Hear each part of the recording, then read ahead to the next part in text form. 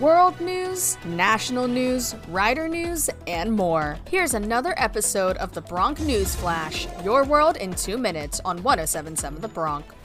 This is your Bronc News Flash, your world in 2 minutes. I'm Tommy Franks from Rider University. Russian President Vladimir Putin officially orders an invasion of Ukraine, starting with the eastern end of the country and even out west towards the capital, Kyiv. Within the first few hours after the announcement, 30 to 40 explosions were heard in the city, and the guess is that Russia is initially attacking Ukraine military command centers. In Washington, President Biden is being briefed on the matter. Fox News' Jennifer Griffin from the Pentagon called this a full-scale invasion. I was told by a senior U.S. official that who's monitoring the situation right now, that you can expect all of the full forces of Vladimir Putin that he's arrayed to then enter into Ukraine. President Biden issued a statement on Wednesday night condemning Putin's announcement of a special military operation in Ukraine that appeared to serve as a declaration of war. He stated that, quote-unquote, President Putin has chosen a premeditated war that would bring a catastrophic loss of life and human suffering, quote. NATO allies will be meeting to discuss the matter Thursday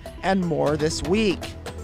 The spike in crime and deadly incidents in the New York City subway system has the MTA putting in place new safety measures. They look to install platform barriers between the platform and the tracks to prevent people from falling or being pushed onto the tracks. The pilot program will be rolled out at the Times Square 7 line, the 3rd Avenue L line, and the Sutphin Boulevard JFK E line. The MTA says the engineering at those stations is already in place to make the program work.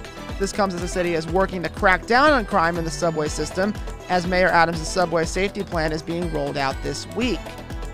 Rider women's basketball is playing Iona tonight on the road against the Gales, and the men return to action on Friday. They will be in Iona as well for a game on Saturday. Friday's home game for the men can be heard on 107.7 The Bronc Retro. And that is your Bronc News Flash, your world in 2 minutes. I'm Tommy Franks.